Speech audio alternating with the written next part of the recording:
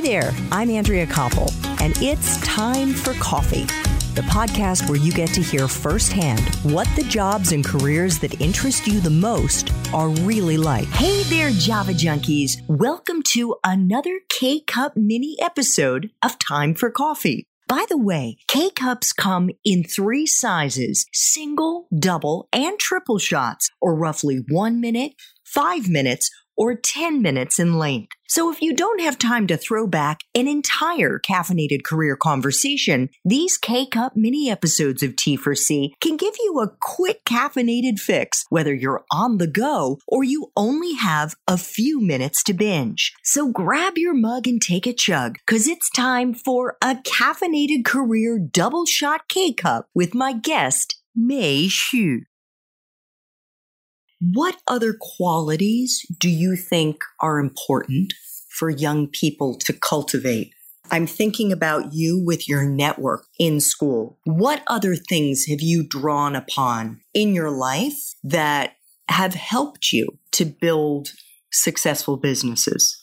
I would say curiosity and the lifetime of learning. That attitude will not let you shut down when there's challenges or obstacles. And immediately following that is a sense that you don't give up. I know it's very easy to give up. And I know that just before you give up, you almost feel you can't possibly hold on any longer. It's like exercise, right?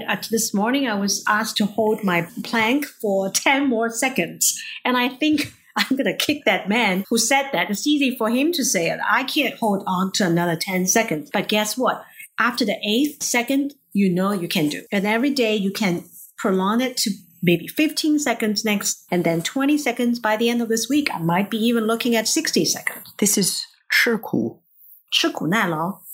This is the ability to eat bitterness. Eat and tolerate bitterness. And then turn it into a challenge for yourself. And your body can take it, not immediately, but little by little. I mean, we are talking about the ability for strength training here, but we're talking about your mindset. Your mindset, your mental toughness to weather. I mean, it's a given. Life is not an easy walk. If anybody born thinking everything will go right, it's not the right mindset. In my view, if you just say 2020, but you have a mindset that every failure will be followed by success. That's how I think. Maybe I'm just a person with a glass half full all the time. Can you share a time in your professional life, Mei, when you really ate bitterness, when you really struggled, and most importantly, how you got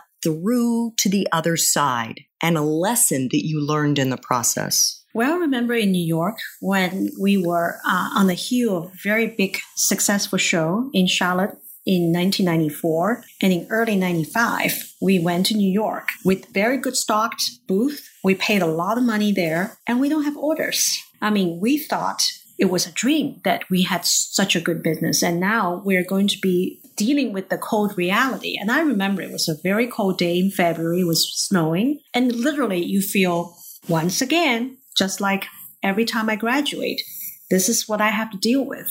And that moment was not very long, but I remember it's very silent. It's almost like everything that has been buzzing is quiet and you have yourself to deal with. And the self is a little lost, but it's not as big as when I was alone in the countryside of Dalian, because I know I've already tasted success. I've already tasted what it feels like when you bring something that people need.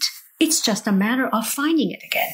And we went to Germany immediately into a very large trade show called Ambiente. It's in Frankfurt. It's the Europeans' answer to consumer product show. And right there, I found the answer, which is in Europe, because of the influences of Northern European countries such as Sweden and Denmark, the contemporary, very simple, very streamlined design is right there. In the middle of winter, you see beautiful colors, bright yellow, bright neon green, and cropped motifs. The lifestyle that I have always thought exists actually was right in front of me. And it was reinforcing what I think is missing in the U.S. consumer business. And that's where you feel that you were probably right, and you should listen to yourself a little bit more. So we used Campbell soup can to make the candles that later on become Chesapeake Bay candle with bright colors, with multi-notes, fragrances. And that's where we brought those samples to Bloomingdale. We brought those samples to Nordstrom's buying offices, and they bought right on the spot. Thanks for tuning in to this K-Cup mini episode of Time for Coffee. If you want to listen to our entire caffeinated career conversation, please check out the show notes for this episode. Thanks so much for listening to Time for Coffee, where the professionals in the jobs that most interest you always have time to grab coffee 24/7, no matter where you live. I have one quick favor to ask you. Remember to rate, review, and subscribe to Time for Coffee. Thanks so much.